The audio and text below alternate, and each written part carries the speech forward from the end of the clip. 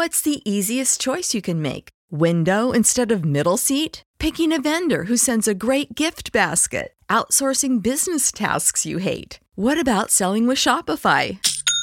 Whether you're selling a little or a lot, Shopify helps you do your thing, however you cha-ching. Shopify is the global commerce platform that helps you sell at every stage of your business. From the launch your online shop stage to the first real-life store stage, all the way to the did we just hit a million orders stage. Shopify's there to help you grow. Whether you're selling scented soap or offering outdoor outfits, Shopify helps you sell. Wherever and whatever you're selling, Shopify's got you covered. Sign up for a $1 per month trial period at shopify.com/try. Go to shopify.com/try now to grow your business, no matter what stage you're in. Shopify.com/try.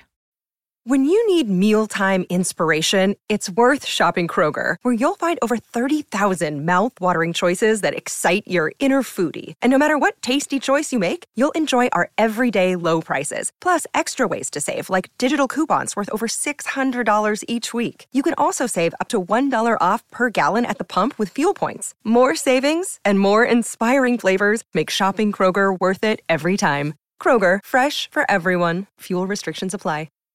Save big on brunch for mom, all in the Kroger app. Get half gallons of delicious Kroger milk for $1.29 each. Then get flavorful Tyson natural boneless chicken breasts for $2.49 a pound, all with your card and a digital coupon. Shop these deals at your local Kroger today, or tap the screen now to download the Kroger app to save big today. Kroger, fresh for everyone. Prices and product availability subject to change. Restrictions apply. See site for details.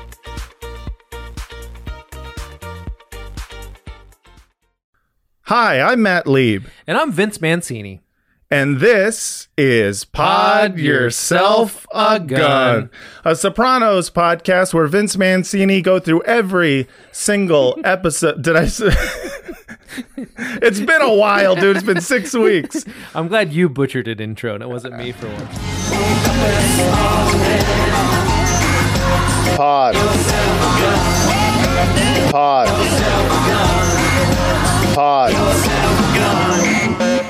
Podcast. Season 4. I will once again remind everyone to please give us 5 stars in a review on the Apple Store. It's nice. It's nice to have. Makes me feel good.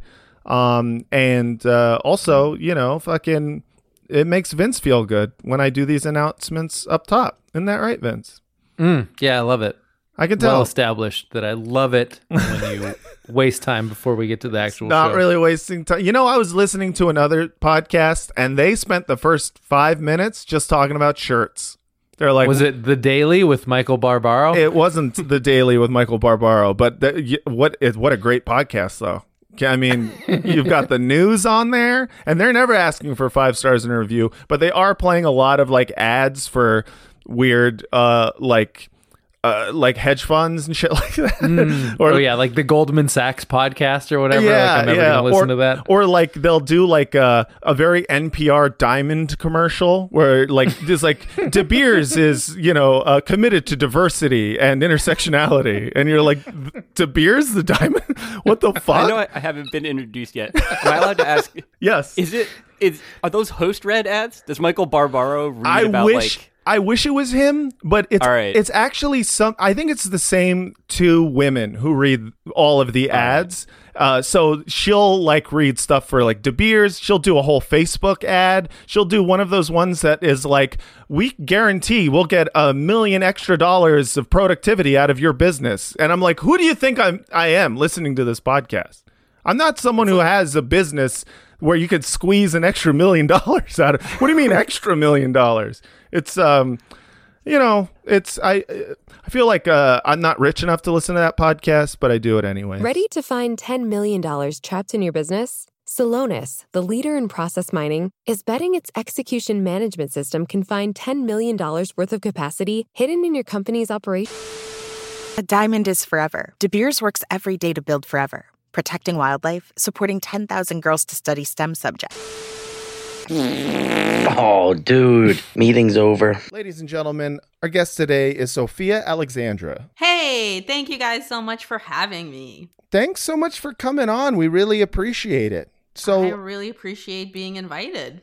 Well, we just figured, hey, who do we know who watches The Sopranos? And who else has a podcast with really good pun titles? Yeah, exactly. We needed both. We needed someone who understands puns in the title and someone who loves podcasting. And we figured who better than someone who writes for television themselves than Sophia Alexandra. So tell us, what are your thoughts? Are you a Sopranos super fan or are you a medium fan? I am a Sopranos fan. Oh, okay. I guess. I think I was introduced to it the way every woman has, at the insistence of a man. Yeah. Who would not take no for an answer. And then I married him. Ooh, nice. No, Congrats. yeah, it's true. Yeah, my husband definitely made me watch it. And I gotta say it was a pretty hard sell because I don't like it when someone's when there's too much cultural discourse about a thing. Mm-hmm. Yes. I am loath to watch it at the moment because I'm afraid that I won't have my own, I won't be able to have my own experience of it because I'll have heard so much already. Right. And so when I first watched Sopranos, it was at the very, very end. Mm-hmm. So that I would know what the finale was about, again, at the insistence of my husband. Yeah. And it didn't make any fucking sense. Why did I fucking need to watch any of Sopranos for that fucking finale? No one needed to see any of the Sopranos for that. But I did really enjoy it. And then I watched the show from the beginning and wow, so complex. So much hotness. So much heroin use. Yeah. Just a lot of everything. Suicidal ideation, men going to therapy. What doesn't it have? Yeah. Well, an ending. But other than that. Yes, other than that, everything. You know what it is? It's anti-Italian discrimination. Columbus Day is a day of Italian pride. It's our holiday, and they want to take it away. Fuck them. But I never liked Columbus. Hey, what? In Napoli, a lot of people are not so happy for Columbus, because he was from Genova. What's the problem with Genova? The north of Italy always have the money and the power. They punish the south since hundreds of years. Even today, they put up their nose at us like we're peasants. I hate the north. Take it easy. I love it so much because I love that to Furio, the true victims of Columbus were the southern Italians. Those are the people he victimized the most.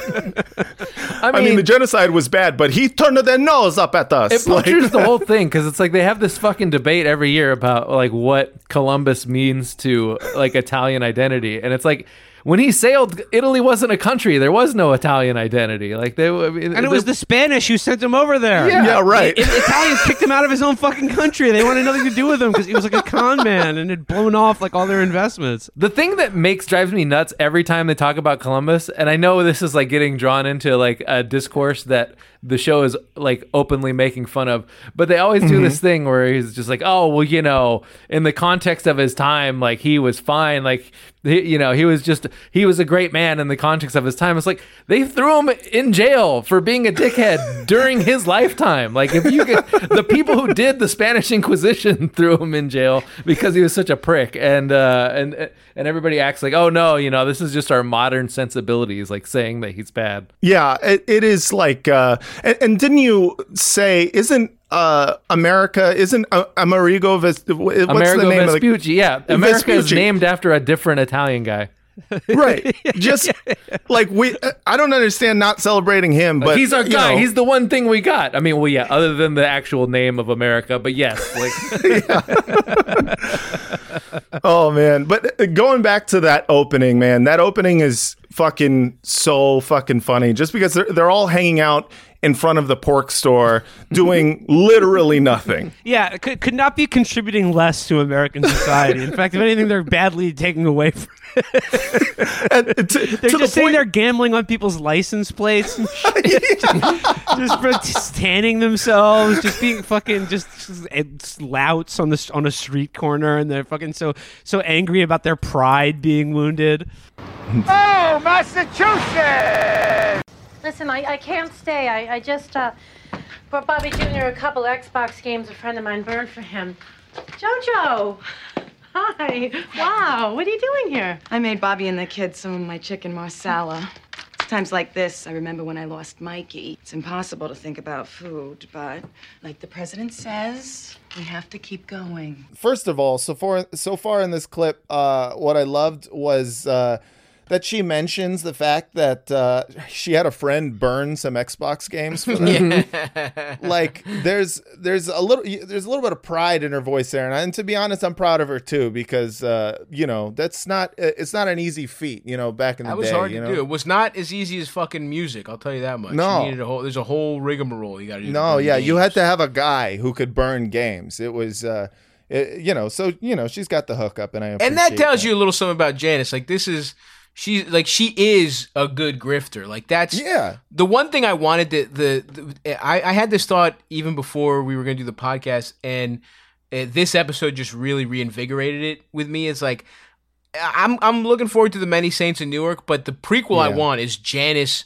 Janice goes to fucking India and then goes to Seattle. I want to see fucking Pravati in India. I want to see That's my Emily in Paris. 100% Pravati in India. Yes, I want to see the Harpo custody battle. Harpo! She brings up Harpo, this child she fucking abandoned in a later scene where she's trying to talk about how hard it is to be a parent. There's some fucking French guy sucking dick on the streets right now in Montreal for those fucking bagels, and it's all because she left. He just wants some sesame seed little fucking bagels, and he's blowing some guy at the Mount Royale Park, and she's the best. What stood out was just how fucking beautiful Janice. Like she's see amazing. Her at her most sociopathic. Yeah. Even more. She is more evil here than when she murdered Richie Aprile. It's not even close. Yeah, no, she stole was justified. Svetlana's leg and shit like that. Yeah. She's in fucking rare form here. Because she was so good. This is almost motiveless. Like her whole motive is that she found out that Bobby like genuinely loved his wife, and she was like, I want to possess this man. Right. And her way to do that ticket. is to like is doing the classic sociopath thing where you just mimic what normal humans do. And,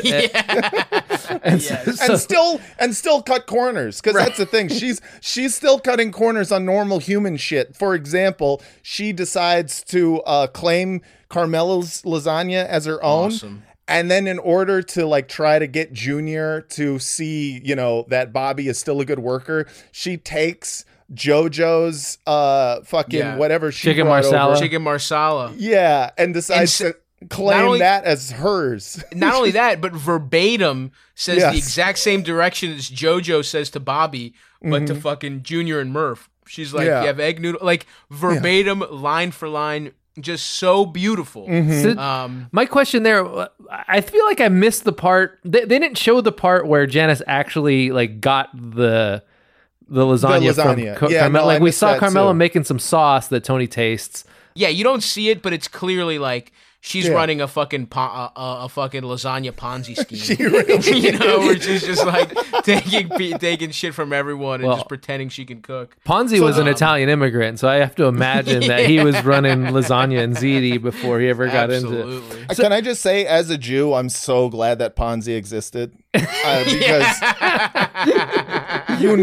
that would be named like a Goldberg scheme. Crazy. You know what? I never even thought of that. That's one of the biggest upsets in history. The Ponzi scheme is not named for a Jew. That's like one of the big feathers in the Italian cap to take that from Jews. We got him.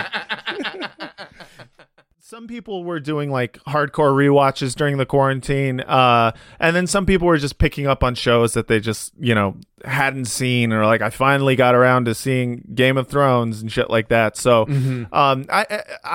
I'm a weird case where I like to watch the same show over and over and over again.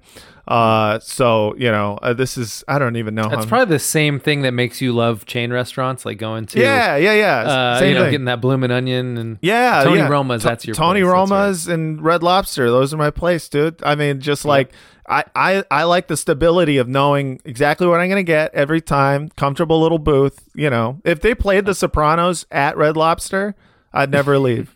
Yeah, return to Cheddar Bay. Exactly, dude. Good. I feel like that might be a lawsuit waiting to happen. Well, how so?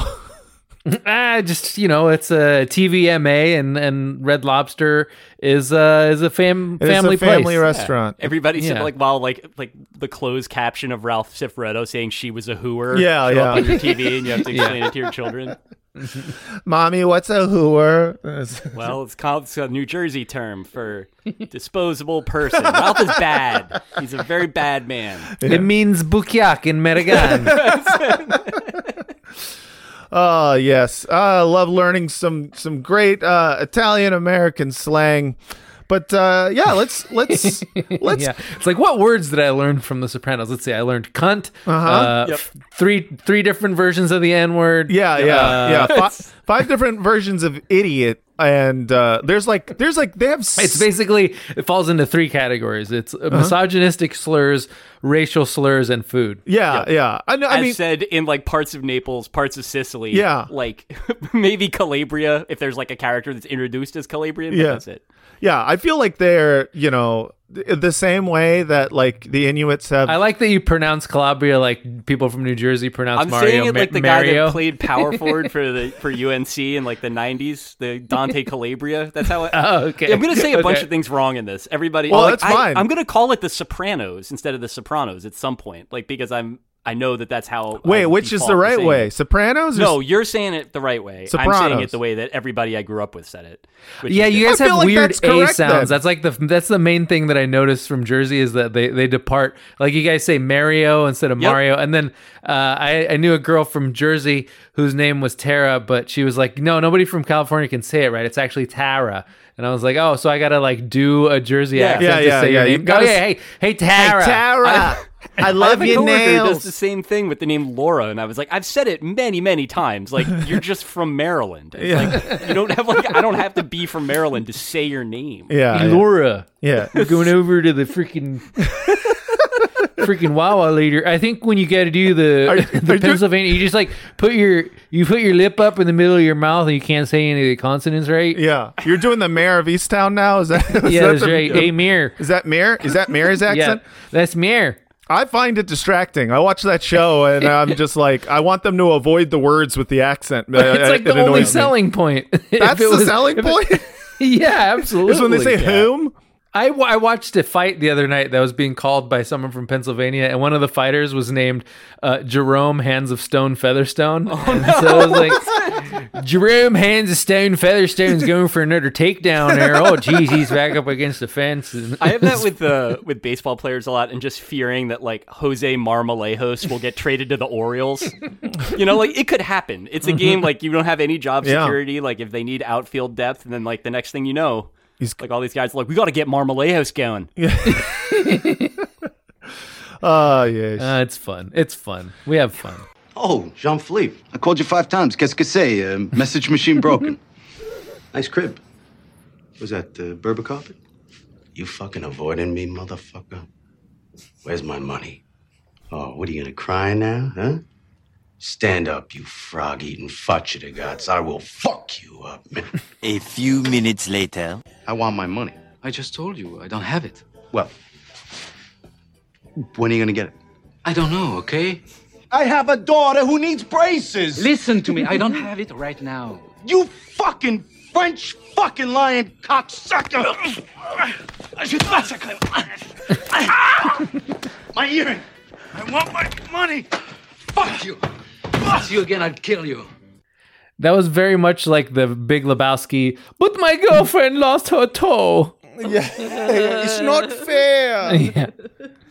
Oh, man. I mean, Artie is such a tragic and pathetic figure. He's got really huge like incel energy. Huge incel energy. So bad. It's like he's like, I'm a nice guy. Yeah, I put 2 nice tokens in. Now I get 1 French 20-year-old pussy out. Them's the rules.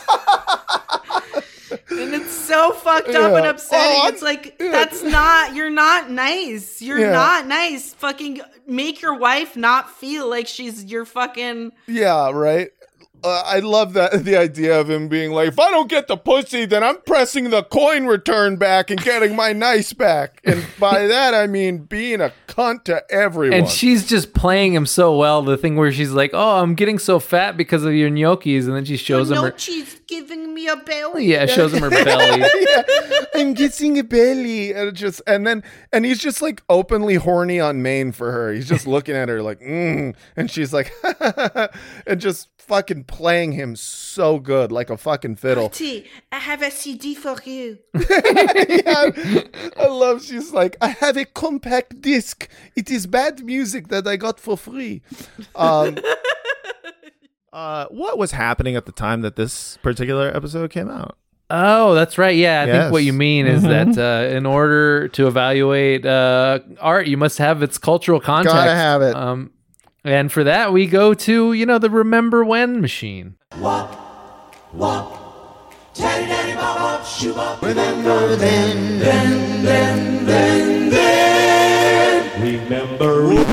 Remember when is the lowest form of conversation. Yeah, so some of the headlines that were happening. New York Post, oil stocks get nice lift from the president.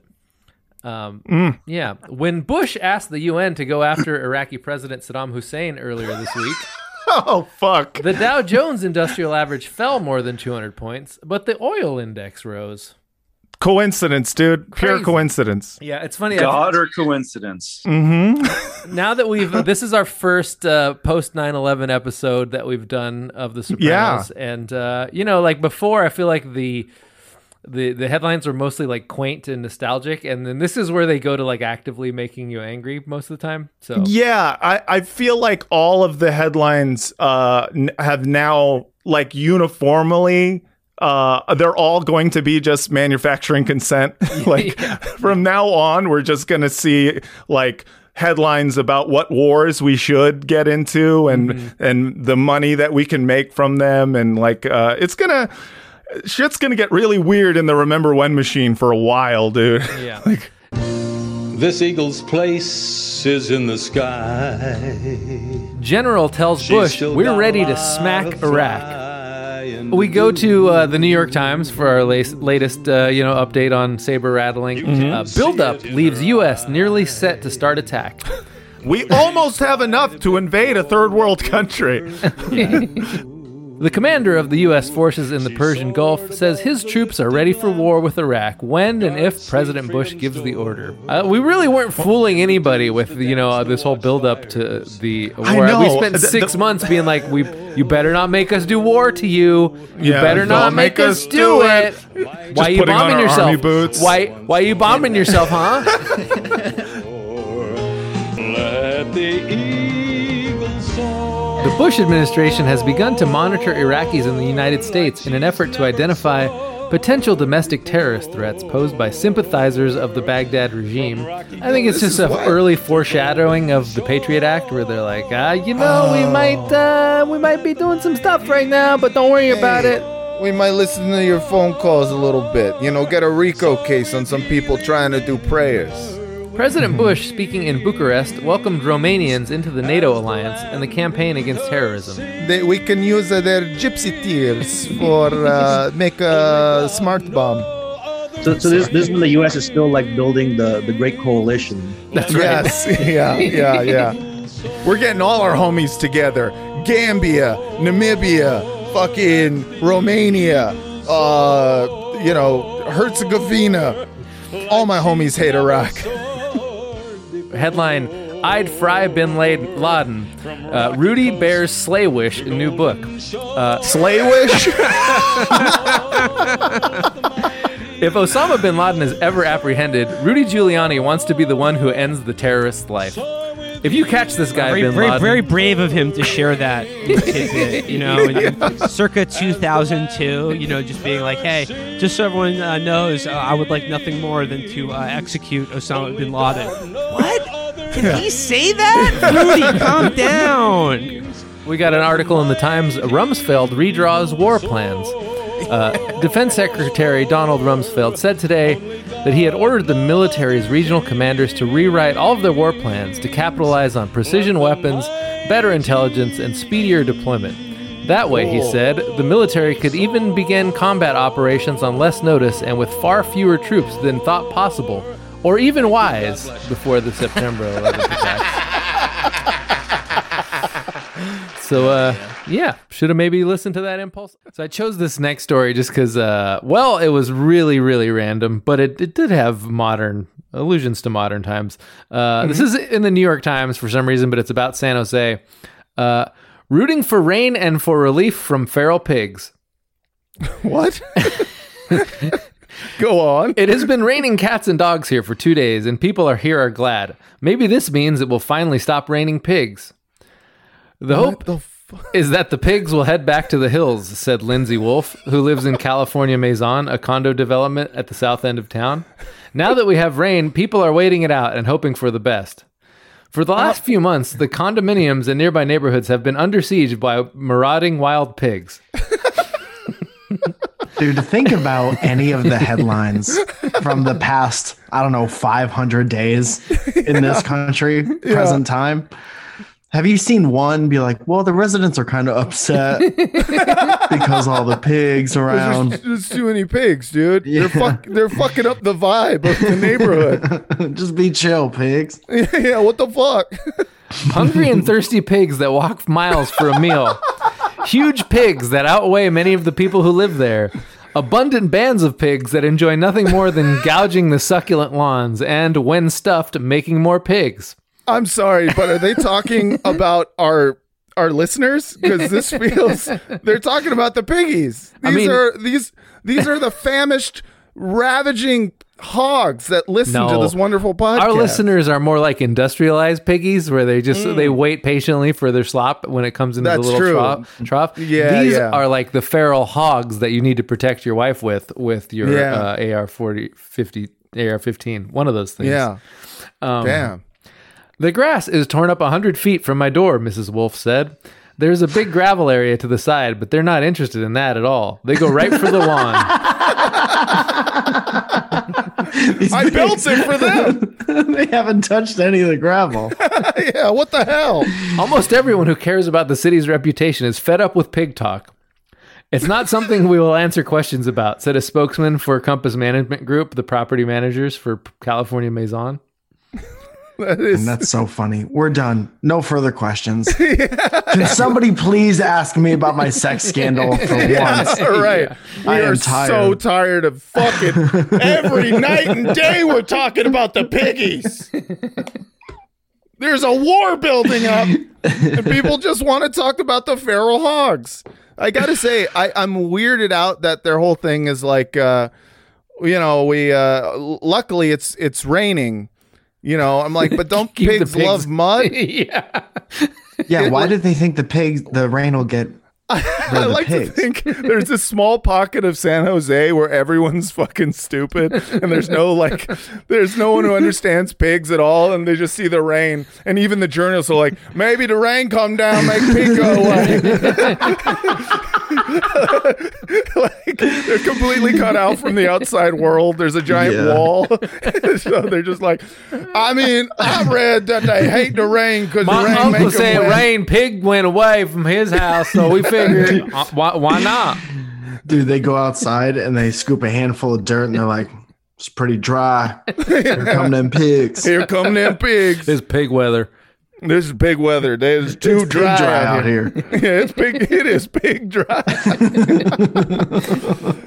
Oh, well, that's a delightful story from 2002. Yeah. A horse is a horse, of course, of course. The mafia swarms the club crazy horse. Tony, of course, steals Ralphie's horse, whose name is Pie Oh My. Janice enforces Junior's course. Reminds Bobby he used to be a workhorse. Bobby. I guess they go visit the horse first, right? The Tony and Carm. Yeah, Tony and Carm go visit a horse. They visit Pie Oh My. This is Carm's first time meeting it, and they're like petting its snout, and they introduce it to his goat friend and everything. And dude, what a detail to add. I know. That the right? horse has a best friend that's a goat. I know. And everyone just sees it and understands instantly. Carm's like, "What's the deal with the goat?" And Tony, the murderous mobster, is like, "That's the horse's friend." And everyone's like, "Yeah, okay, yeah, that's beautiful." But and that was only put in there to make everything so much worse later on. That's just an irresistible form of cuteness. And like we've said before, that The Sopranos is so ahead of the cultural curve. Like, this came out decades before the animal best friend Twitter accounts that proliferated everywhere. And right. I can't get enough of animal best friends. Like, it's There's also a CGI spider in the corner who writes little messages in the web. And someday the goat's gonna go to the big city with the help of the horse and the spider. Not for nothing though. That pig could really hurt some sheep. That'll do. Call the goat pig. It was dry out that season, and the pig went to the big city. It was a dry season, so it rained so much the pig had to go into the city in search of dry land. It was looking for that dry dirt that pigs love. Oh my God, that's amazing. He hit asphalt, and that pig thought to himself, "My God, it's dry dirt as far as the eye could see." The rain came down, washed the spider out. The horse was sad. So we had to set the whole place on fire. Oh man, it was too wet in there. I set it on fire so there'd be some dry dirt for the pig.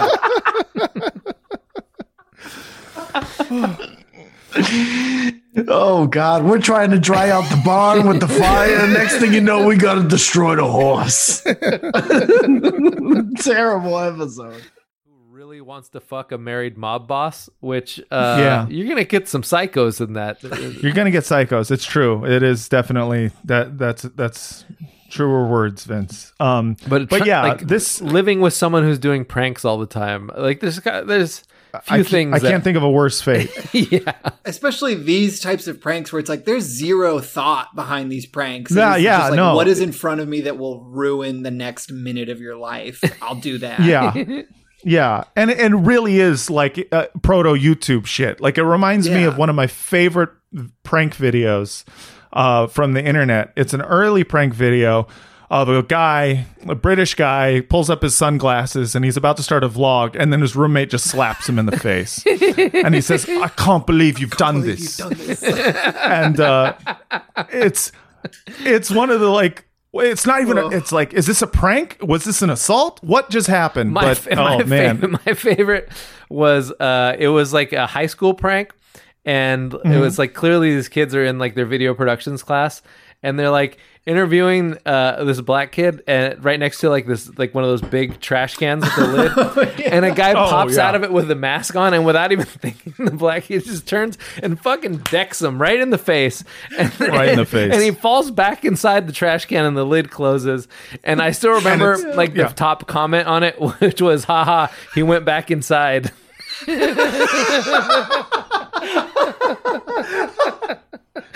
I'm telling you, it's like the most base lizard brain reaction, like in terms of comedy, where it's just like that is caveman funny shit. Yeah, where you're just like, you went back in. The best. Also, you try to go out, you go back in. The best thing that could ever happen in a prank video is that the prankster gets knocked out. Like, those are the the ones that are my favorite, that I always remember.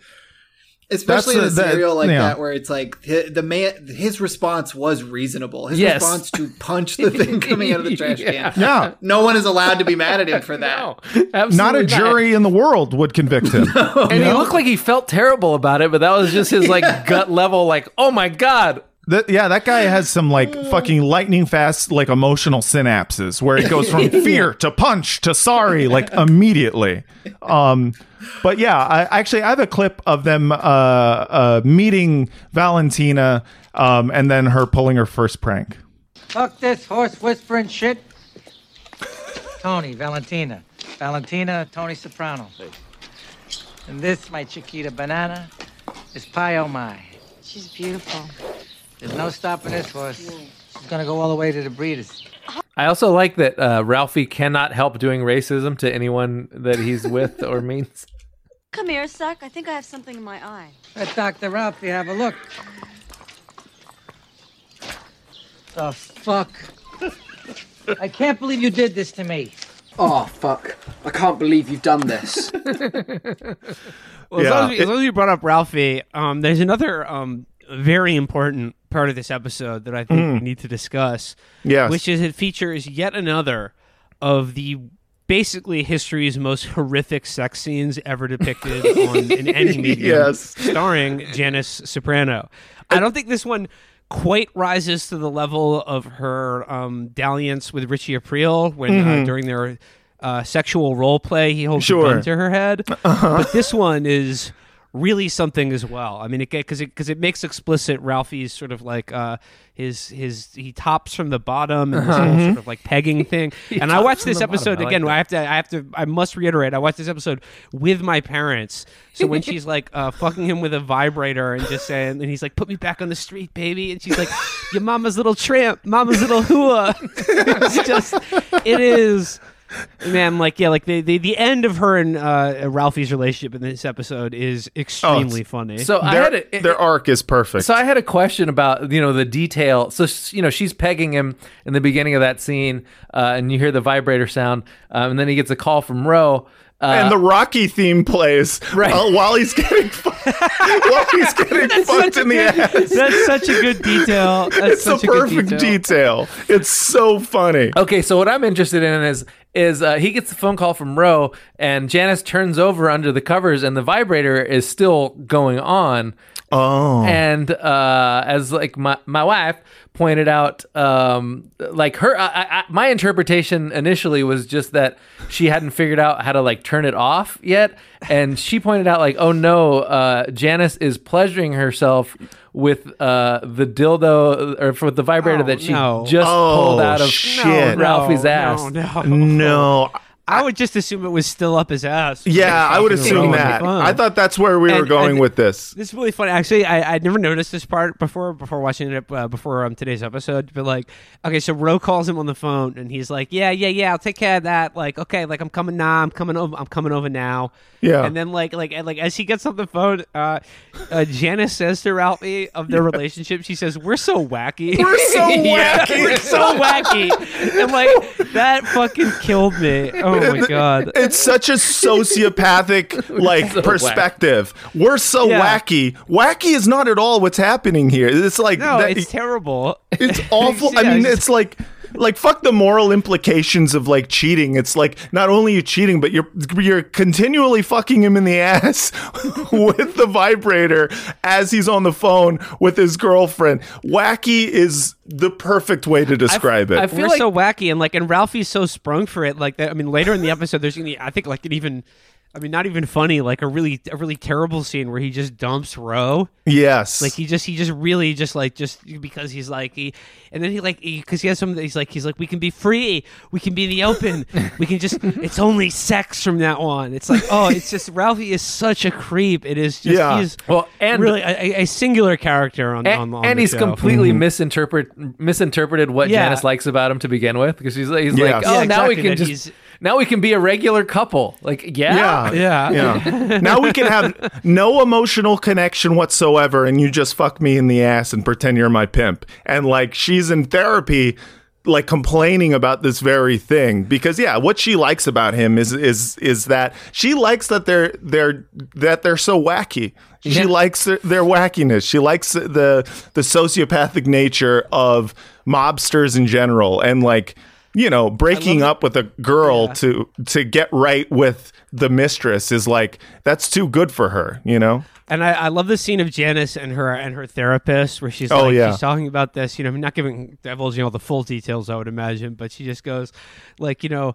I this goes back to my family and my mother and father, and I had no love and support, and I was shamed for being artistic. Yeah, I like that the therapist in that scene is doing the same thing that the Dateline NBC guy does whenever he seems like he's kind of getting off on people talking about murder. Yes. Like Janice is like, oh, this all goes back to my mother and my father, and the therapist is like, yes, go on. I have a clip of that. The last time that you dated a friend and colleague of your brother's, he left you flat, disappeared into the witness protection program. Which brings me back to my childhood and my mother. And my father. Now we're talking. Where I had no love. Now we're talking. And no support. And where I was shamed and ridiculed for being artistic. The hell with them. I know. The work is to make new choices that have nothing to do with old patterns. I wanted Sandy. I do. God give me the strength. She will. Oh, she will. Sorry. She will. They're scumbags in different ways. Like, they all hate women, but it shows how they all hate women differently, which is like appreciated. Because, you know, like most of them just hate women kind of the normal, the polite way, you know, they're constantly cheating and, you know, kind of talking down to them and whatnot. But then some are like Ralphie, and they dislike women, so they sexually need to be humiliated by them. So it's they can bottom from the top. Bottom from the top, dude. So if we're going to go into that, like, I feel like she got it backwards. Isn't he topping from the bottom? No, because he's bottoming. He's bottoming. Yeah, like, he's in control. Yeah, he's bottoming, but he's in control. So he's the top while he's bottoming, no? No, but he's bottoming because he's being penetrated. So that's like exactly. So he's bottoming from the top, right? Oh. Wait, topping from the bottom? He's topping from because he's on the bottom, but he's actually the top. Semantics, I don't know. It's just hurting my head a little bit. My brain hurts. I'm trying to. It's like a math problem. Yeah. Like who is top and what is definition of transitive property of bottom? If a top leaves Cleveland at 8:45, going, when does he bottom? At what time will the top bottom if he's going 60 miles per hour in that butthole? Yeah. How long will it take to rub his dick raw with a cheese grater? Greatest line. Which, pretty incredible. Like, the amount of, like, kind of kink shaming that goes on in this episode is the perfect amount. It's the most appreciated because, like, in general, obviously in real life, I would never be so crass as to kink shame someone. But I do feel like we've come to a point in the kink shaming conversation where it's like, I'm not trying to shame anybody, but some people's kinks are weird and funny. What a bitch. My name is Ellie Mac. All up in that ass with that cat. Flap, flap, flap, flap, flap.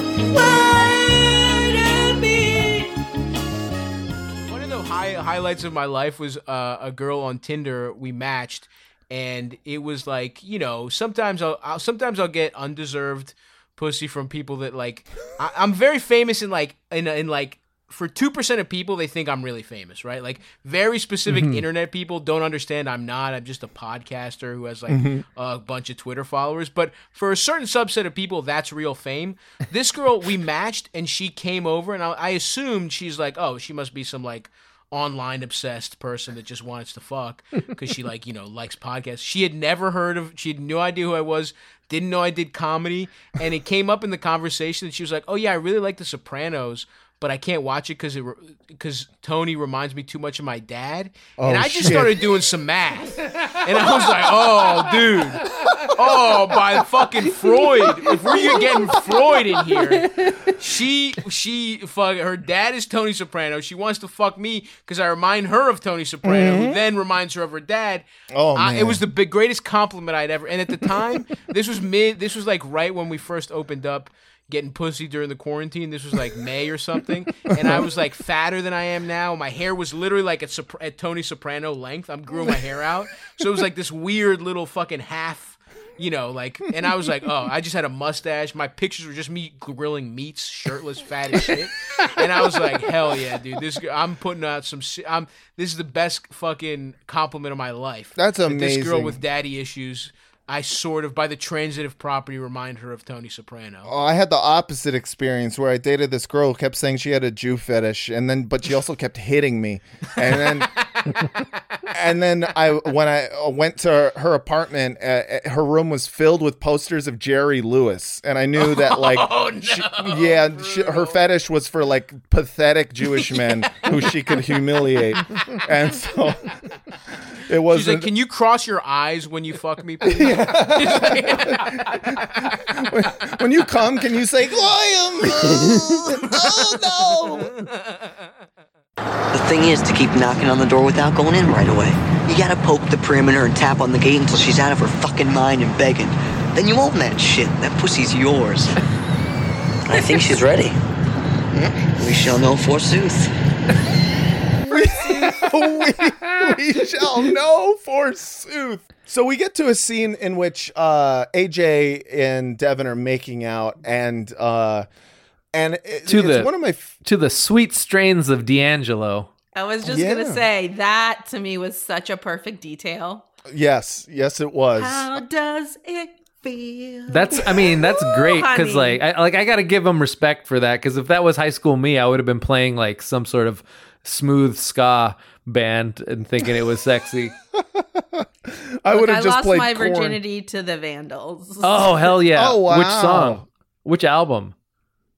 Ape Drape. No one wanted. No one wanted that. Oh my God! Did we date in high school? This was in college. Okay. I was 17. It was my freshman year, and boy. Good times. Hitler bad, Vandals good. Josh Freese still the best drummer out there. I lost my virginity to deafening silence. I lost mine to whale sounds. Really? You fucked a whale? Yeah. She had a tape of like you fucked Justin Halpern's mom?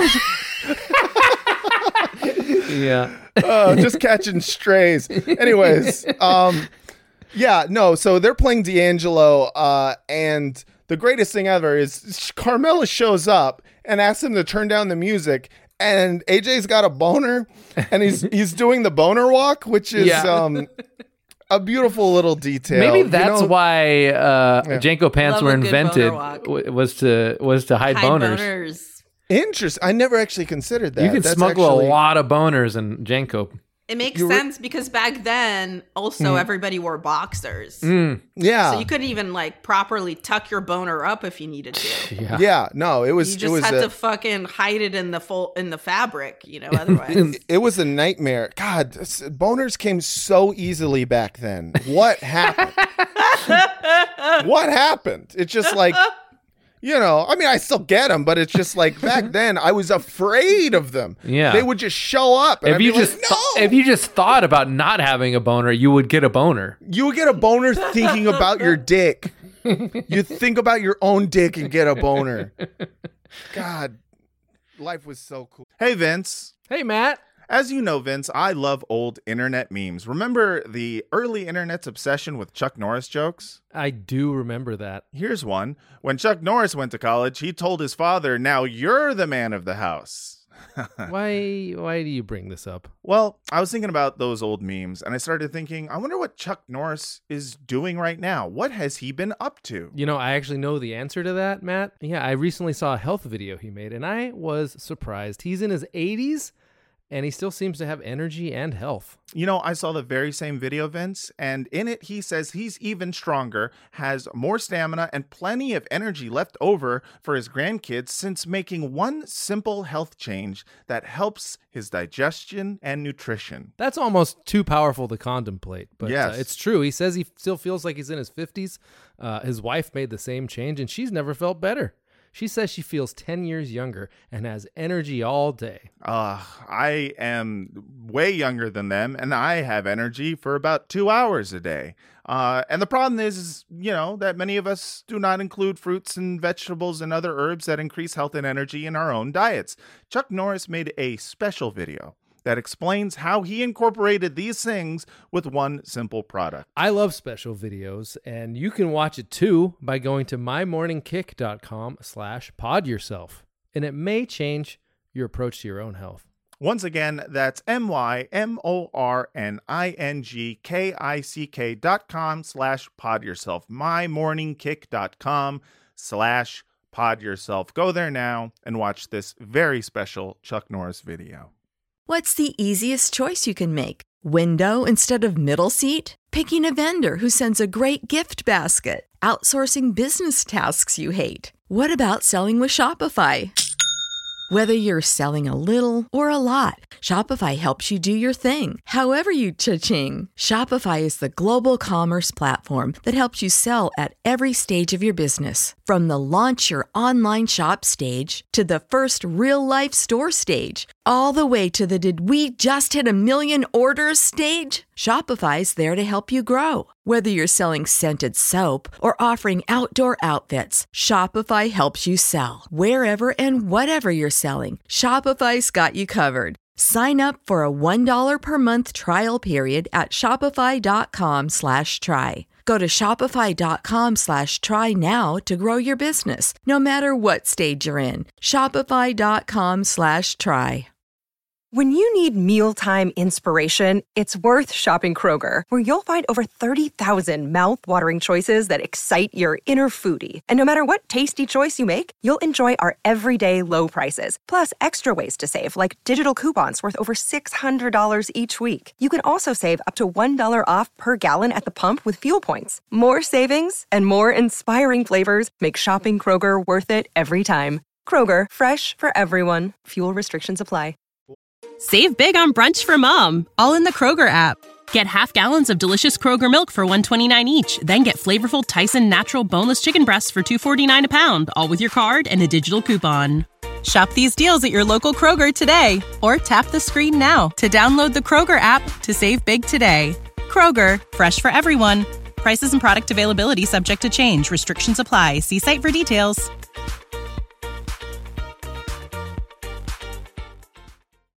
He is happy to just openly talk about the mafia with outsiders because it might get him pussy.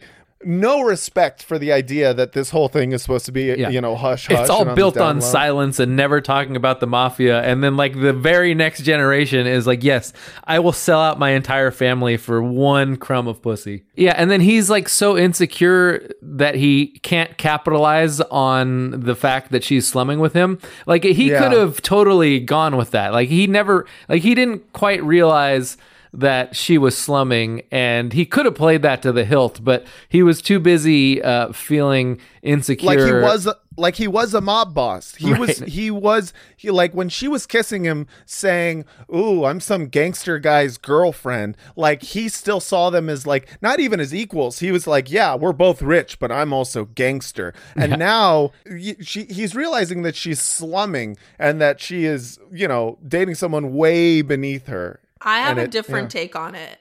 Oh. I think, to me, I feel like AJ's, there's two layers. Like, one is that AJ's whole thing is he doesn't have an identity. Yeah. And that is a thing that is his whole journey throughout the entire series. Totally. He just doesn't have an identity, and he tries to find one constantly, and he just can't. and it's like pretty pathetic to watch him struggle. And he doesn't believe in himself, and his parents didn't give him any tools to like learn to find out who he is. Right. Yeah. So he's just kind of like fucked altogether. He's never even been in a place where he had to try hard because he's kind of a mediocre kid, and that's fine.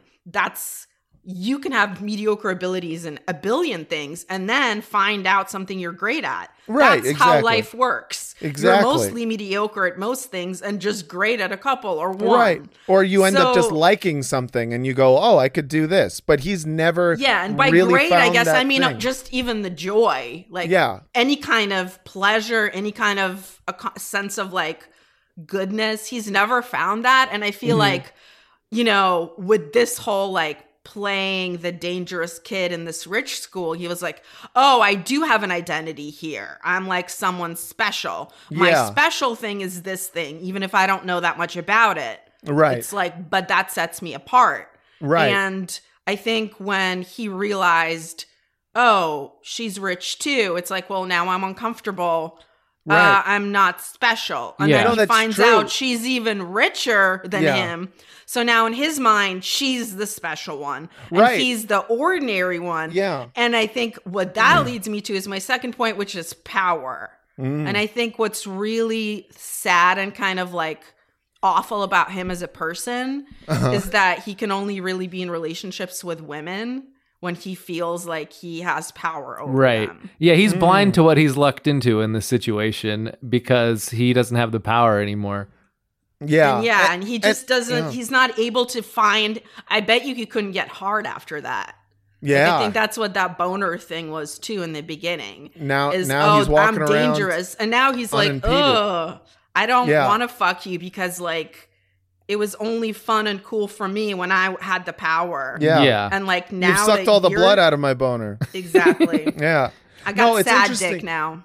I think you're right. I in this episode, he starts off with two non-earned identities. You know, he starts off with two identities that were gifted to him by his family. One being the mafia, two being money, and he ends with neither because he realizes he doesn't have as much money as he thought he did, at least compared to Devin. And it ends with them saying, hey, how come your dad doesn't have all that stuff? And he's like, I don't know. So he's like, also, my dad is part of the trash mafia, I guess, because, you know. Like literally, because he's in waste management. He's literally in waste management. But I think that's an excellent and astute point, which is a rare thing that we have on this podcast. So I'm going to edit it out. And how dare you? That's fair. No. My bitch, my hoe, my bitch, my bitch. What? The joke? You want to back me up? My bitch, my hoe, my bitch, my bitch, my hoe, my bitch. My bitch. What? My bitch. What? My bitch. My bitch, my hoe, my bitch. My bitch, my hoe, my bitch. My bitch. What are you doing? What? I'm gonna go. What? Hang out. What's the matter? You piece of fucking shit! Oh! What the fuck? What did you think? You were gonna fuck the two of us? You in those fucking videos! My bitch, my hoe, my bitch. My bitch, my hoe, my bitch. She came on to me. She took my hand. She was rubbing it on herself. Rubbing it on herself. My bitch, my hoe, my bitch. My bitch, my hoe, my bitch. My bitch.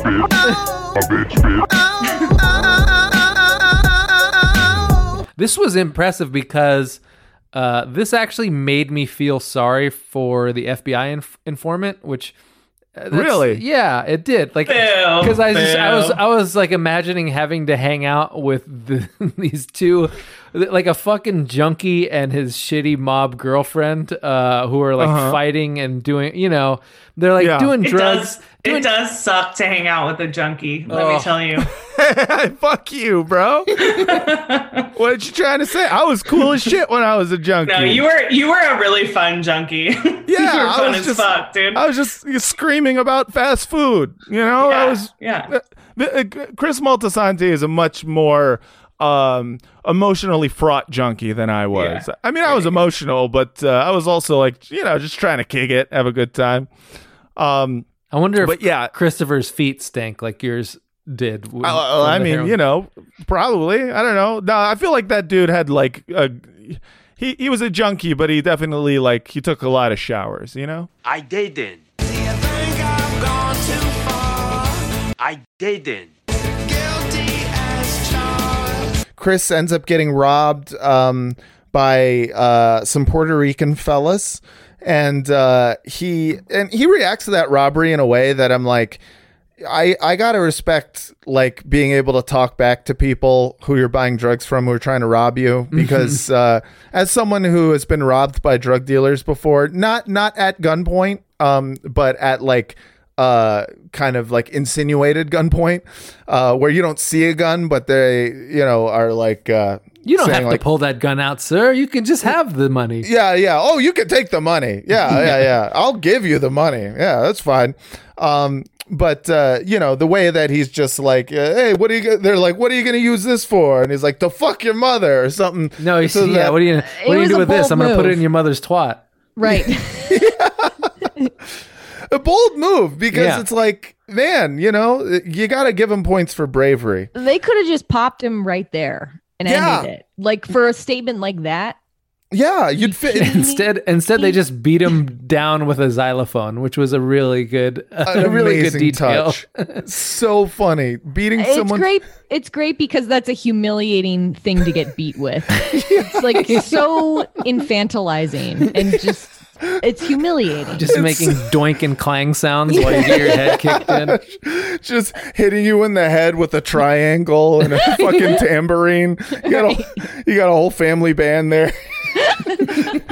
Put this kazoo up his ass. Make him play the Star Spangled Banner. Like, that is, it's beautiful. Christopher, you're bleeding. Stop touching it. Oh my God, baby. Listen, you think I could get some money? What? Who are you? Eddie. Down the park. He's good people, Adrian. I took him home, you know, he was all fucked up, and I'm straightening him out. Gives me $30. Get the fuck out of here. What? Adrian. Get out of my house. Don't stick me on this, man. Get out. What's the matter with you? The guy's my friend. That's your friend? That's your friend, dude. That's Eddie. And that's Eddie from the park. But that is the magic of being a drug addict and alcoholic, is you can drop us anywhere in the world and we will find the other addicts. Yes. And be like, hey, where can I score? Yeah. It's like we have a radar or something. We do. We have this. It's because we all have the same look on our face, which is like, where is it? It's the same look. Honestly, it's the same look that the T-1000 had most of the movie, when he's just looking for John Connor. Like that movie, I swear the actor was fucking like, he modeled himself after a junkie who's in complete mission mode. My poor father. I brought some guy home who I had met in a video store. This is how long ago this was. I was a teenager. And, the next thing I know, we're driving through Marin County with a gun in the back seat. Mm-hmm. And he's running late for his therapy appointment. It was tragic. It was. No, Dad, this is so Eddie. Embarrassing. It's Eddie. You know, but from that's the what video I said store. to my dad, because I brought him home so we could like do the drugs that we had got. And this is all happening in the morning. Like it was in the morning. And I don't know how long I'd been awake for, but I'm like, this is so-and-so, Dad. He's a friend of mine from school. I had never met this guy before until I met him at the video store. Yeah. I didn't know this guy. Yeah. He's cool. Leave us alone. That's a great way to introduce people. Yeah. When we first started going out, we made love all the time. Now, because of the drugs... Jesus, is this fucking necessary? Go ahead, Adriana. You can no longer function as a man. Last week when I came home to learn that you had killed our dog, that was the final straw. Oh. You killed the dog? What'd you do that for? It was an accident. What was it, barking? He sat on all inside. Oh, Jesus Christ. I fell asleep. She got suffocated or something. Sylvia? When I came in to open up one morning, there you were with your head half in the toilet. Your hair was in the toilet water. Disgusting. I told you I had the flu. That's the best. My favorite. Disgusting. At my intervention, I woke up There was near a single professional there. There was no one it was just my friends. I woke up in the house that I was currently sleeping at that time, and they were all in the living room, and I went, all right, this is it, huh? We're doing the intervention. There was only one guy crying, and he cried the whole time. He's this very sweet man, this guy, Nick. And I remember just looking at him being like, and I didn't say this at the time, but I was like, why are you crying? Yep. No one else is crying. Why are you crying? And I definitely pulled a little bit of a Chris where I pointed out that, sure, I like to do heroin, but you guys drink every day, and sometimes you do cocaine, and you smoke weed constantly. Yeah. And I don't even drink that much. I just like heroin. So how am I any different? You and Christopher are putting the whole system on trial. Exactly. Yeah, I mean, that was great when Christopher started putting everyone on blast who was there. Because, I mean, I definitely did a version of that at my intervention where, I mean, for me personally, mine felt, I was very much like a wild teen on Maury. Yeah. It felt like everyone was ganging up on me, and I was telling like, sit down, you don't know me. And like, I did have like professionals there. And the thing about I knew like we were smart. You can't pull one. Like they really surprised Chris, and sometimes that is how it worked. But like you said, Matt, like you were like, oh, this is what we're doing. Yeah. I knew what I was walking into. I had been around people in recovery before. I had been to a meeting when I was 13. Like I knew the whole fucking deal. So I definitely did that. Like, oh, boo-hoo, your life is so hard. Yeah, like, right. You want to know what I had to do last weekend to get high? Like, you know, fuck you. You don't even fucking know.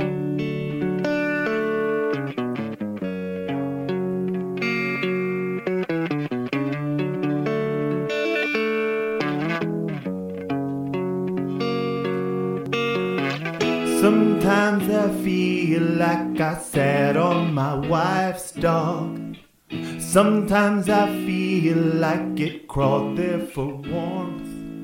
At least I have Eddie, my junkie friend loves me. Oh, but says I am, together we're high. This is gonna be so long. I open at the door and I see my Carmela. I make her some cafe and ignore her son. I have no girlfriend, I need communication. I wanna kiss her, but she my boss wife.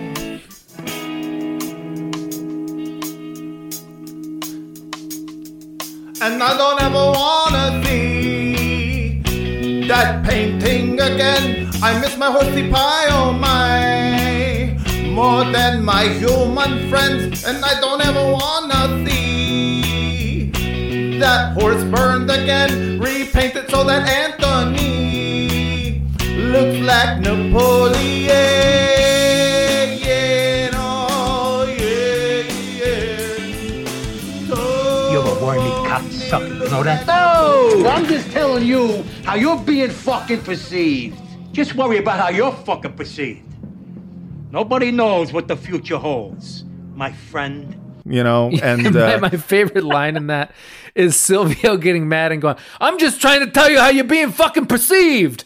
Like, which is a great line because no one has ever wanted someone to tell them how they're being perceived, because the other person's thing is like, look, I'm just being devil's advocate about how bad of a person you are here. Right. I'm not the bad guy, even though all of these observations are coming directly out of my own brain and from nowhere else. Yeah. It's the word choice of perceived too is so hilarious. Yeah. I mean, it's very careful and very Consiglietti like, where he's like, I'm not telling you a reflection of the reality of the situation. I'm telling you how it could be interpreted by other parties. Yeah, you insult them a little bit. I don't know. Yeah. Not for nothing. Yeah. And yeah, of course, Paulie's not hearing it until he randomly decides to go to a wedding of his third cousin or whatnot. Yeah. And he goes there to engineer a situation in which he talks to Carmine. and goes up to Carmine, and Carmine is like, "Who the fuck are you?" And what does he say? "Oh yeah, your father was run over by a milk truck." A trolley. Yeah, by a trolley. Just the idea where he's like, "Oh, the context I have for you is your father was killed by a trolley." Just like the fucking the beauty of adding that to the backstory of Paulie. Yeah. Just like expand the Paulie universe, please. Yeah, he's been living that down for his whole life. Yes. Yeah. His like whole life, his whole existence is like avoid trolleys at all costs. It reminds me of my great grandfather who fell out of the tree while trying to watch a concert in Golden Gate Park, and did he die? Yeah, that's how he died. And sorry. Also like a great uncle that I had who was an electrician who like somehow electrocuted himself in a house that he was doing. That makes more sense. I could see that. Yeah, but I feel like those could be Paulie's family members as well. Like, hey, aren't you the guy whose father fell out of the tree while he was trying to watch the concert? Yeah. Let's start with our favorite storyline, Bobby and Janice. So we start out with, you see Bobby. I guess he's at his daughter's soccer game or something like that. Yeah.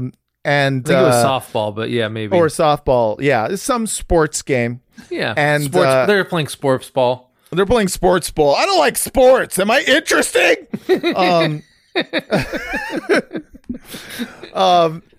So he's at the softball game, and his daughter goes into their car and sees there is a cake sitting there. And I think it says, what does it say? Happy anniversary, babe, or something like I miss you, dead wife, or bro, I'm so sad right now. This sucks. I don't remember, but yeah, something. Yeah, it's something sweet. Yeah. It says something nice. And then next you see Bobby at Karen's grave talking to her, burying a cake, which is... I gotta say, is the funniest thing for a 300-pound man to do. I feel like it was a missed opportunity visually of just showing him digging. Yeah, right. You want to see him sweating and like profusely sweating while he's like, taking a gardening hoe or whatever to fucking to bury a whole ass cake. I mean, they took like a overused trope, which is whenever characters talk to their loved ones at the gravesite. I don't know anyone who does this, by the way. Like, this is a weird I'm sure thing. Someone does it. Maybe. I've seen it but I've seen it 100 times in movies and never once in real life, so I kind of feel like it's a little bit overused. Well, how much time are you spending at fucking, at gravesites, dude? Yeah, exactly. That's my whole point. But yeah, they took it and they made it interesting because they're like, well, what if he buried a cake under the ground like a fucking psychopath?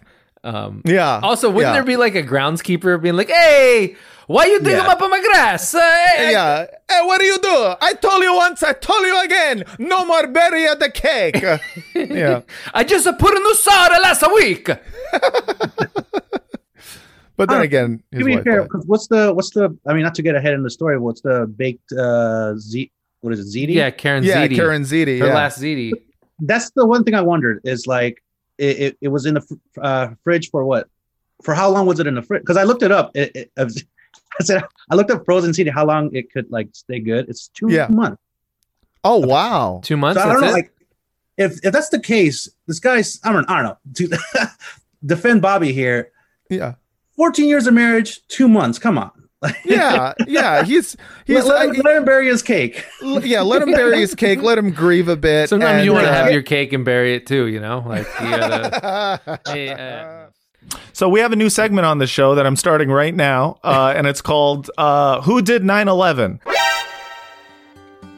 Where were you? Max, who did 9/11? I mean, Nancy Pelosi. I think absolutely. I anyone who's ever done the shallowest of dives on the internet into this knows that. I don't think there's any controversy about it. Oh wow, this is a bit of a hot potato, but I would suggest everyone check out that video of an Australian guy singing about it. But I'm gonna have to say, I mean, it's very clearly the Saudi royal government. Like, Sure. I think Everybody. Everybody is the perfect answer. Everybody did 9/11. I accept that. Nancy Pelosi did 9/11. You heard it here first. This is now I'm kind of questioning, am I just on a 9/11 conspiracy podcast that somehow sometimes they like sugarcoat it with Sopranos? Listen, this Bush did 9/11 shit is cute, but let's be honest, you motherfuckers know who was really behind this shit. Question. Someone fucking tell you something. I know Who nothing. fucking was it? I literally know nothing. Who was it? Can no we one. get the producer back, Brent? Who fucking said something? Nobody said nothing. It just Brent. it's part of a Brent, can you assure her real quick that nobody said anything? I certainly did not say anything. I apologize for Matt. I don't know what he's on, but no, I got nothing for him. Fucking better kiss your kids a final time tonight, Brent. Well, in conclusion, kind of sounds like Sophia did 9/11. So, Can I stop for 1 second? I gotta go yell up, bring my dogs inside because they're driving me fucking crazy. Sorry. Okay. 1 second. Podcast. Speak about this sunshine. Speak about this sunshine. Speak about this sunshine. I would swallow my pride, I would choke on the rhymes, but the lack thereof would leave me empty inside. I would swallow the doubt, turn it inside out, find nothing but faith in nothing. What I put the tender hot in a blender, I've just been round to a beautiful oblivion. Rendezvous, and I'm fucking through. Yeah, I'm through, fucking yeah. Well, oh yeah, that slaps. Yeah, no, that's a great track. Really strong lyric. Yeah, so I mean, you guys now owe me another 1,000 American. Our guest today is Max Collins of the band Eve 6. I'm very happy to have you on for multiple reasons. Number one, because listen to your music and love it, and so it's very exciting for me.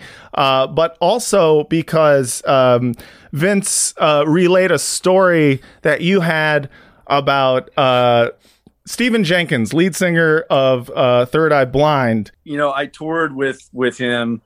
I affectionately call him by the acronym TGIF, or the guy from Third Eye Blind. Now, yeah, I think the first interaction I ever had with him was in, the first show, whatever, I don't remember where it was, some arena, and he was like, telling his tour manager in no uncertain terms that he needed chicks with big tits to stand in the production, background thing for whatever song they pulled people up for, and I think I kind of remember him doling out one of those maybe seeming compliment, but it's loaded in some way. Oh yeah, always loaded. Exactly what that was. A common assault. Yeah, exactly. Yeah. We're at the Fillmore dressing room. So I heard you're dating Sonia, right? And I said, yeah. And he said, pregnant pause. I fucked her, right? And your reaction was mine. I mean, like, what else do you do? You can just go, cool, dude. Yeah. That's awesome. Yeah, sex is We've fun, all got huh? Stories. Yeah. I was introduced to him because I have a friend, Amelia, who dated him for a little bit, because she was like she worked at she was like an event planner. She was basically, AJ Soprano's dream job of event planning, and had her had Third Eye Blind booked for a corporate event. And then all of a sudden, he was in my life. Like the first time I met him, he came to our like small San Francisco Super Bowl party. And it was like literally him and Amelia and me and like 5 other dudes and girls who were like, and we're all schlubby. Like we're not like, we're not what I would have considered Third Eye Blind material. You're not Charlize Theron. During the halftime show, Beyonce was performing, and we're just like talking about whatever. And at one point, he just goes, "I had a steak with Beyonce once," and then we all just kind of were like, "Oh yeah," and he's like, "Yeah, she puts A1 steak sauce on her steak." Yeah, and we were like, "Cool," and he was like, "Yeah, I know," and we're just like, "What the fuck?" Like, yeah, it was just, he commands a room. He commands a room. He really effectively employs the pregnant pause. Oh my God. Yes. So he's like the Everclear of conversation. Yeah, exactly. He's very dun with his discourse. Yeah.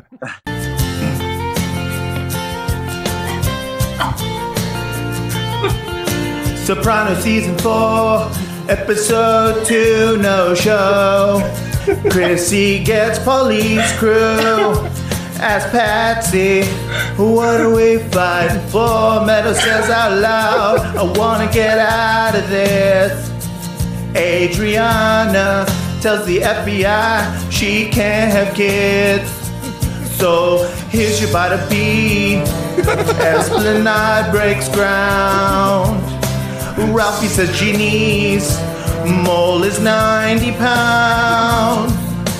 Here's your bada B. Meadow wants to go to Europe, leave university, and Adriana gets flipped. Here's your bada B. Bada B stories.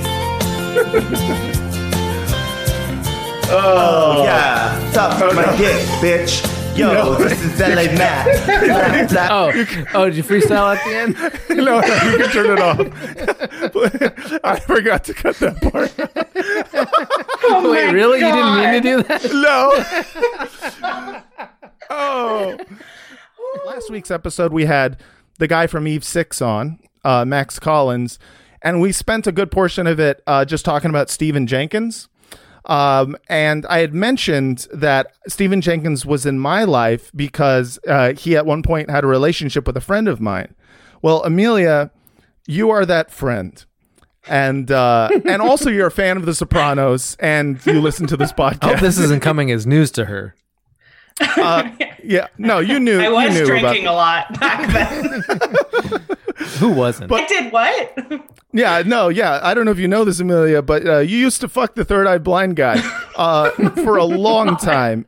And this isn't just so long.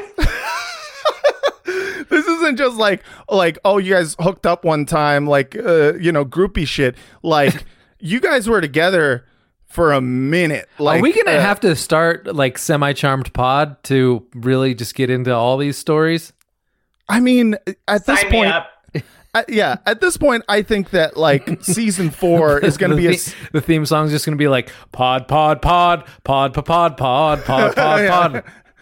podding. I'm living. I pod for me. Said she means me a podcast.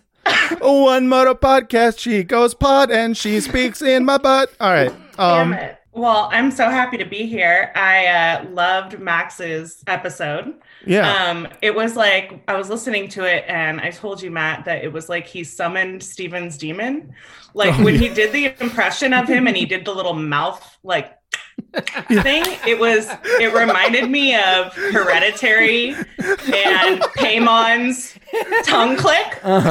Like I was listening to it and got chills. I was like, he's here. It was amazing. He was able to, so I heard you're dating Thunia. Like it was this detail that I didn't consciously notice until you pointed it out. I was like, yeah, that was what made the impression perfect. Because he has this, it's a cocky little that he does. Like he just smacks his What were your experiences with Stephen Jenkins like? Well, is he going to sue us now? He's gonna sue all of our poor asses. I'll tell you what.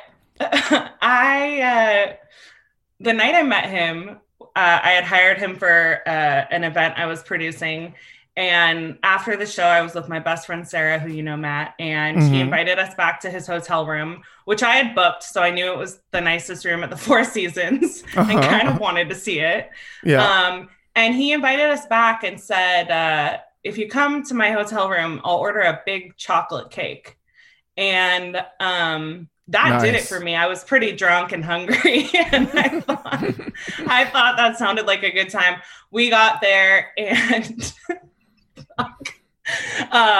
he's like, he literally said, I'm going to slip into something more comfortable, and went into the bathroom and changed. And I remember he just came out in someone else's human skin. Like, what the fuck? I remember Sarah and I looking out at the view of the city, and her turning to me and saying, I hope this joke is worth it. Because, as you know, Matt, because you know me really well, like, I'm the type of person that if it's going to be a funny story, I'm going to do it. And sometimes it gets a little out of control per this relationship. But you really committed to the bit for like 3 years. Yeah. Yes, like to a clinical level.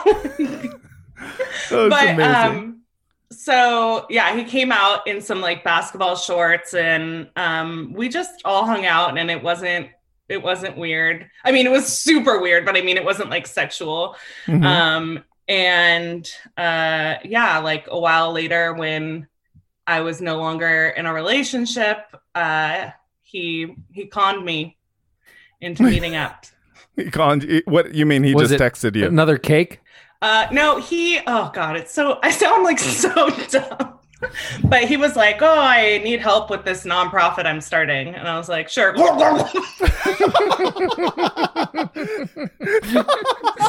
Sorry. This drunk Russian on the phone makes a valid point here. Yeah. She gets some great lines in that as well. Like, just, I always loved that performance. And, whatever. Like, Irina's hot. Irina, that too. I was trying to be nice. Nah, she's so hot, dude. You had the Austin Smith, the whole thing. Yeah, I liked it wasn't just about the storyline for me. I don't like the way that they make me look at her boobs all the time without showing her bush. Exactly. Yeah. It's like, come on, dude. Yeah. How you going to show her titties and not show the inside of her pussy? That's why I came here to see the inside of her pussy. I want to see a camera in the cervix. I want to know where that womb goes. Put it inside. I just love how, like, clinically horny he is. I want to see a cervix. Her ovaries are showing. All right, I'm sorry. No, Irina's I think a fantastic character, and also is very new character, which is horny, anatomically correct New York Post writer, demanding in a one sentence paragraph to know what that womb do.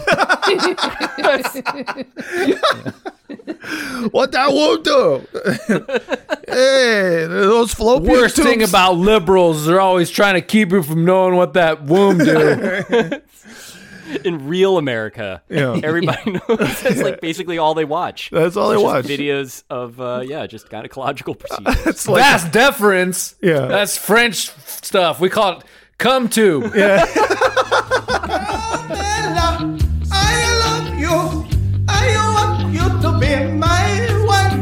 You help my mamma mia pick out the best floor tiles. I leave up the country, go back to Italia. Your daughter, she in love with the man who fixed the teeth. You're standing, you're standing, you're standing, you're standing too close. Standing too close. You're standing, you're standing, you're standing, you're standing too close. When it came out, my mom was like, let's watch it together because we have codependency issues. So we do everything together. Sure. And so this was a great episode with mom stuff. And so I watched it. My mom is also extremely sex negative and like wants you to know about it. So like every episode where there was like you know, at the titty bar, like any kind of sex shoot. Oh, disgusting, you know. And it's already awkward to watch sex with your parents. So that's when I decided my strategy would just to tell her I hated The Sopranos, even though it was my favorite show. Oh, damn. And so just to avoid watching it with her. Yeah, because I'd rather have died. And so I would tell, I was like, I hate, it's too violent. Like, I hate it. And she's like, okay, I'll watch it without you. Yeah. Yeah, gross. And then as soon as she'd leave the house, I'd watch it. So I was secretly watching Sopranos as a kid. And then you're like, ugh. I watched when it Big again. Pussy turns state's evidence, my God. And she's like, wait a second. How do you know that? Exactly. But and then I rewatched it during COVID because, you know, home all the time. Sure. And it was really interesting to watch it as an adult. The main thing that was different for me was as a kid watching it, I remember Tony having sex with all these beautiful women and being like, that is disgusting. Like, who would do that? Who would and fuck then this guy? And then as an adult, I was like, I will die if I don't fuck him.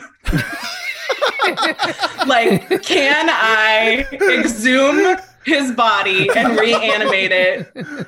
Like, truly desperate. So much sex appeal. I got you're totally right. I got to admit, obviously I feel the same way, but not like a gay way, but like as when I first watched it, I was like, yeah, who's fucking this guy? But then you know, as I started getting older and gaining a little bit more weight, I was just like, you know, I kind of get it. Like, he's got this domineering kind of like, I don't know. He's just like he's got big BDE, which is Big Dad energy. He's very much a dad. Yeah. Big Don energy. And Big Don energy. I like when the FBI agents are talking about Christopher and they call him tall, dark, and sociopathic.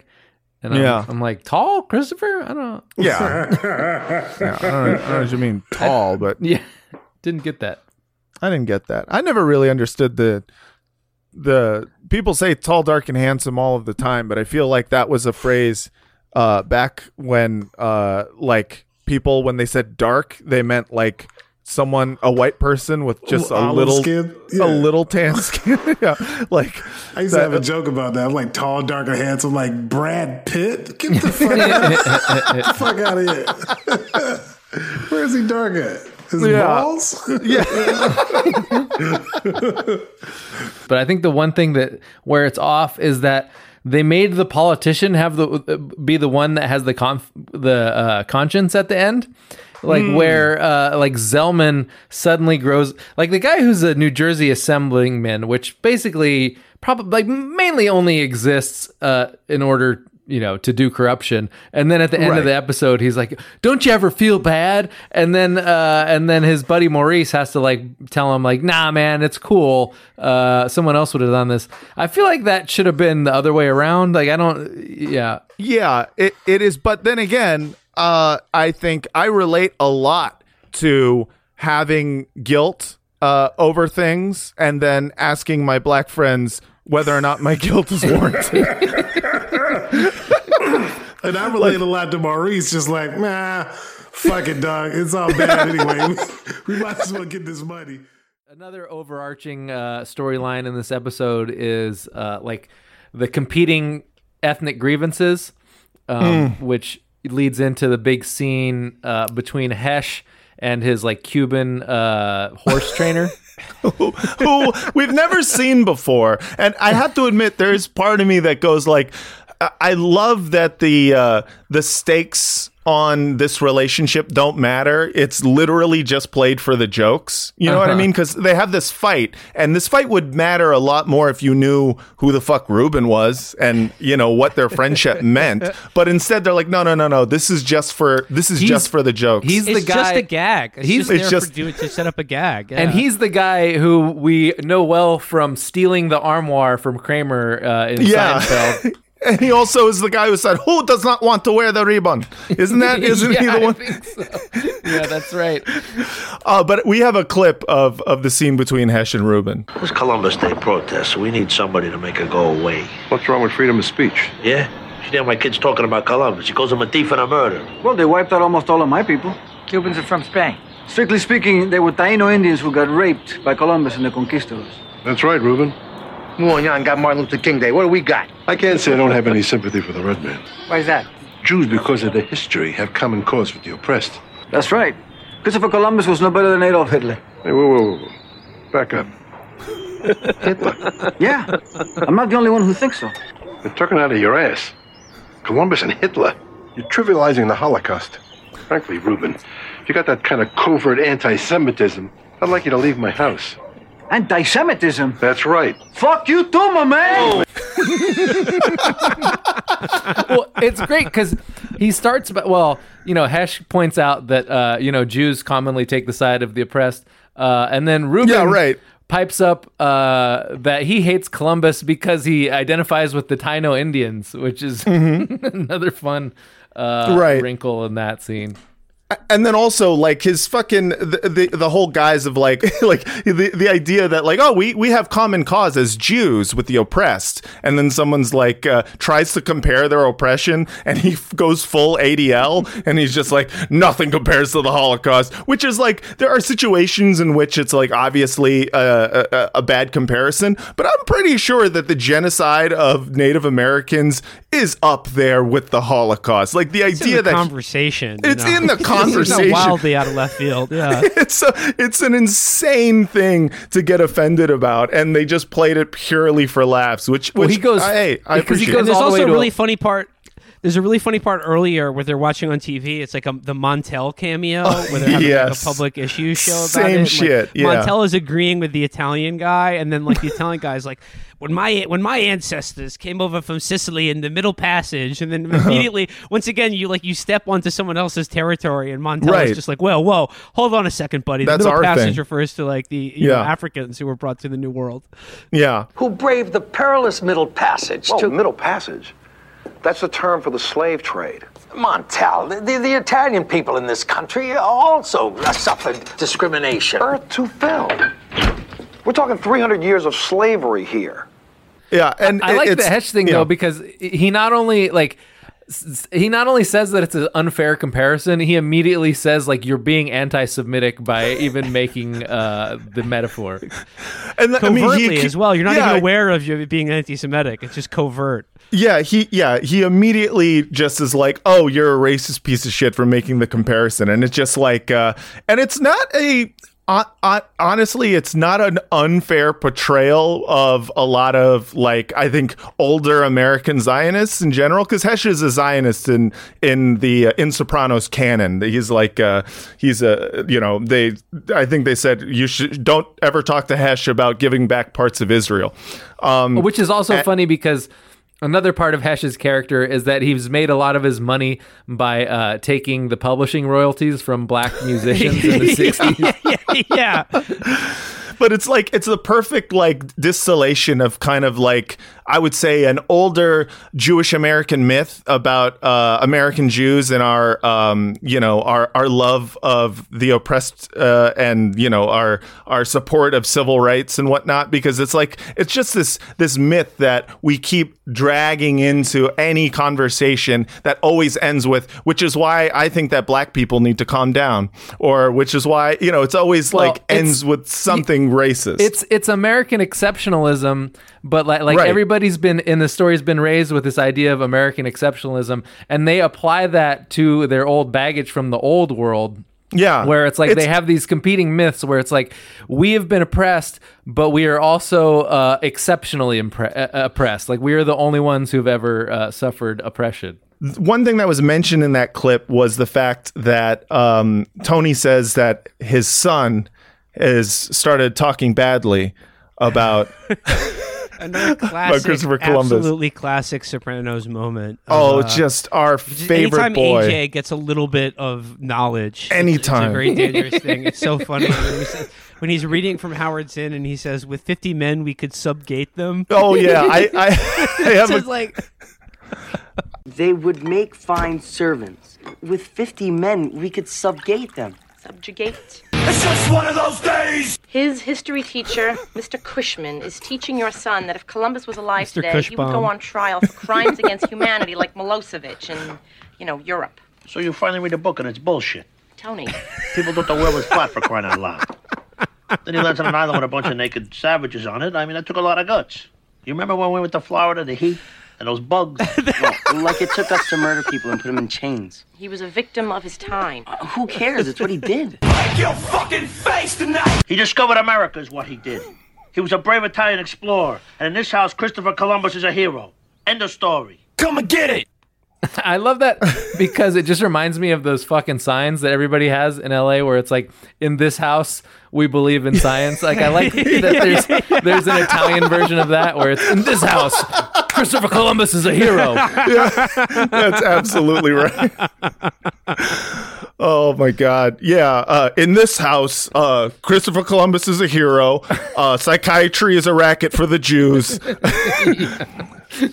I really like about that one is like in defending Christopher Columbus. Yes, one of Tony's justifications is like, remember how hot it was in Florida when we stayed there? It's a very brave thing for him to do, to sail all the way across the sea to somewhere where it's hot. Can I tell you something, Tony? Don't pretend like I got a choice. The last year, I have been dreaming and fantasizing and in love with Furio. Every morning when he'd come to pick you up, I would look forward to it all night long in bed next to you. Those nights when you were actually in the bed. And he would ring the doorbell. I felt like my heart would come out of my chest. He would smile and we'd talk. And then you would come down the stairs. And I felt probably like someone who was terminally ill and somehow they managed to forget it for a minute. And then it all comes back.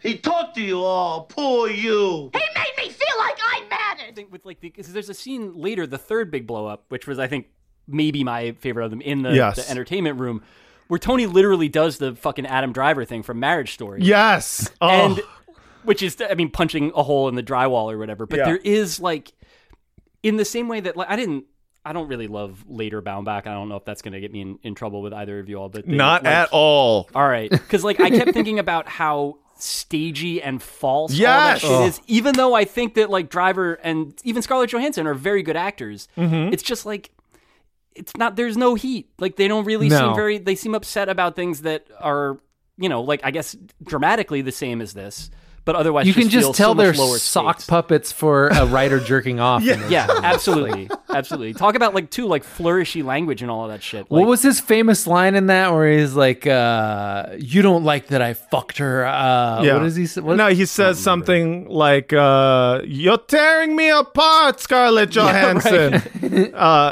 Yeah, it was. It's going to drive me crazy for the rest of the day. I'm sorry. Yeah, no, it's. You shouldn't be mad that I fucked her. You should be mad that I had a laugh with her. That's right. Yeah, I had a laugh. Is you having a laugh then? You ain't having a laugh, is you? What having a laugh with another woman? That's not a different bird. All right. Tony's trying to get the gabagool out, and you're like, you want the gabagool, innit? Yeah. You can say that shit to him. Oh, he wants some gabagool. He's got me bread pie in the icebox, haven't you? He got a bread pie in the icebox. But yeah, I don't know what they actually call refrigerator. That sounds right. Cool. Yeah, and obviously bread pie, famous British pie. Yeah. But wish you would ask me for a loan, my friend. I would say this episode, I'd call it a solid B+. Yeah. B+. Solid B+. The solidest. Yeah. The solidest of B+. is. Am I a toxic person? I mean, shit. I gotta go B+. I'd have to give it a B+. I'm gonna give it a B+. And I give it 5 out of 5 flaming horses. Yeah, I think it's a solid B+. I also landed on a B+ for this at 88. Oh, perfect. That's a solid B+. I did the number and a letter grade. Yeah, I'd say B+. I had fun. I'm heavily leaning towards giving it a B+. B+, guys. All right, that's fair. That's a fair grade. But inside, it's a C. Basically my favorite episode of the season so far. Yeah, solid B+. Solid B+. Oh, okay, all right. I see what we're doing here. What? I would give it a high B+, I guess. Okay. Let me put it that way. Sure. I would give it as the high. Well, I would give it the A- of B pluses. Let me put it Okay, that way. all right. But So it's definitely a B plus. I think if we average out all of our scores, that's a solid B plus of an episode. Solid B plus. Solid B plus. You're a solid B plus guy. It's okay. You're a solid B plus guy. Matt Lieb. Matty boy, what is going on, babe? Hey, it's Aida Turturro here, but you know that. No, I'm kidding. From The Sopranos. And so I got a message. I'm talking to Francesca, the beautiful and wonderful Francesca, who adores you. What a catch. Huh? You guys, I could just see you two together. Just how adorable. How adorable are you? Anyway, so let's get down to something serious now. What is May 2nd? What? It's your birthday! That is so cool. I hear you have a podcast. You have a podcast. Podcast Yourself a Gun. Cool name. I guess I think right about The Sopranos. Probably wouldn't do well on it because my memory is gone. But maybe a little bit. But happy birthday to you, Matty boy. Yeah. Happy birthday to you. A little bit of... Happy birthday, Mr. Matt, yeah. Happy birthday to Matt. It's your birthday, baby. It's your birthday. Party like it's your birthday. Matt, happy birthday to you, Matt. Happy birthday to you, oh, Matt. Happy birthday to you. Happy birthday, dear Matt. Bum, bum, bum, bum. I just, do you think I could borrow some money? You think? Yeah. Anyways, please slurp our content at patreon.com/Frogcast. Frogcast@gmail.com for all your questions, comments, concerns. Vince, what is the Google Voice number? 415-275-0030. All right, everybody. Thanks again so much for listening. And until next season, don't stop believing.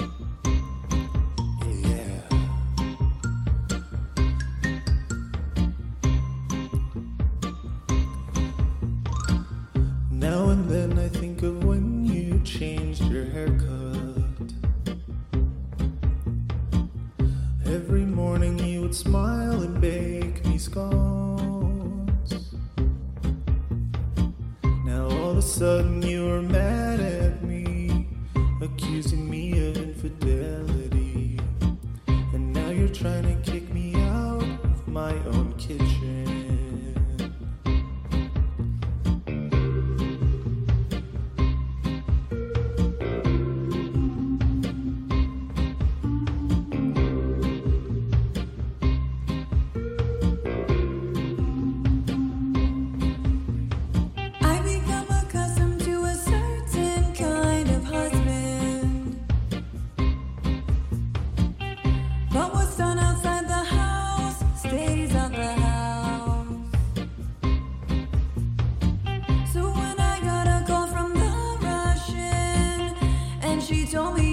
Her cousin. I think it's time for this marriage story to be over. But you stopped me from my gabagool, took my money for the bird feeder and left me nothing. That's where I never touched that girl, and I will take a polygraph to that effect. No, you didn't have to stoop so low, always nagging at me, told me where you found my spec house. I guess you're gonna leave me though. Now you're just somebody who loves Furio. Now you're just somebody who loves Furio. Now you're just somebody who loves Furio.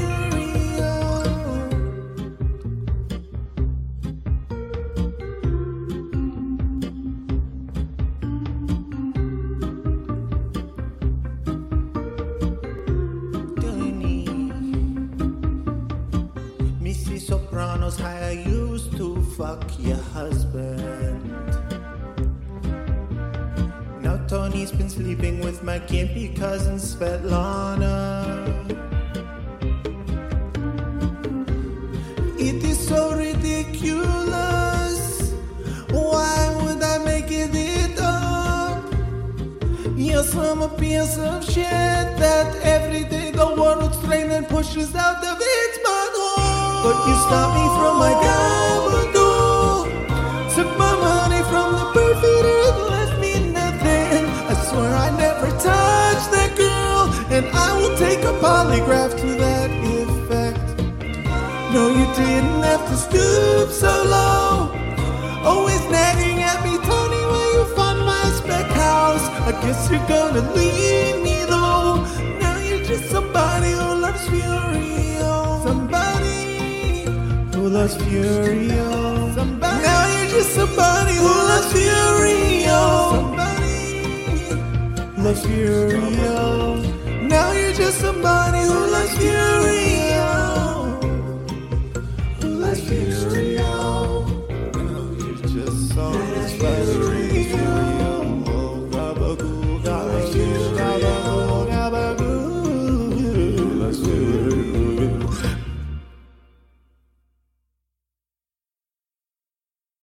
When you need mealtime inspiration, it's worth shopping Kroger, where you'll find over 30,000 mouth-watering choices that excite your inner foodie. And no matter what tasty choice you make, you'll enjoy our everyday low prices, plus extra ways to save, like digital coupons worth over $600 each week. You can also save up to $1 off per gallon at the pump with fuel points. More savings and more inspiring flavors make shopping Kroger worth it every time. Kroger, fresh for everyone. Fuel restrictions apply. Save big on brunch for mom, all in the Kroger app. Get half gallons of delicious Kroger milk for $1.29 each. Then get flavorful Tyson natural boneless chicken breasts for $2.49 a pound, all with your card and a digital coupon. Shop these deals at your local Kroger today, or tap the screen now to download the Kroger app to save big today. Kroger, fresh for everyone. Prices and product availability subject to change. Restrictions apply. See site for details.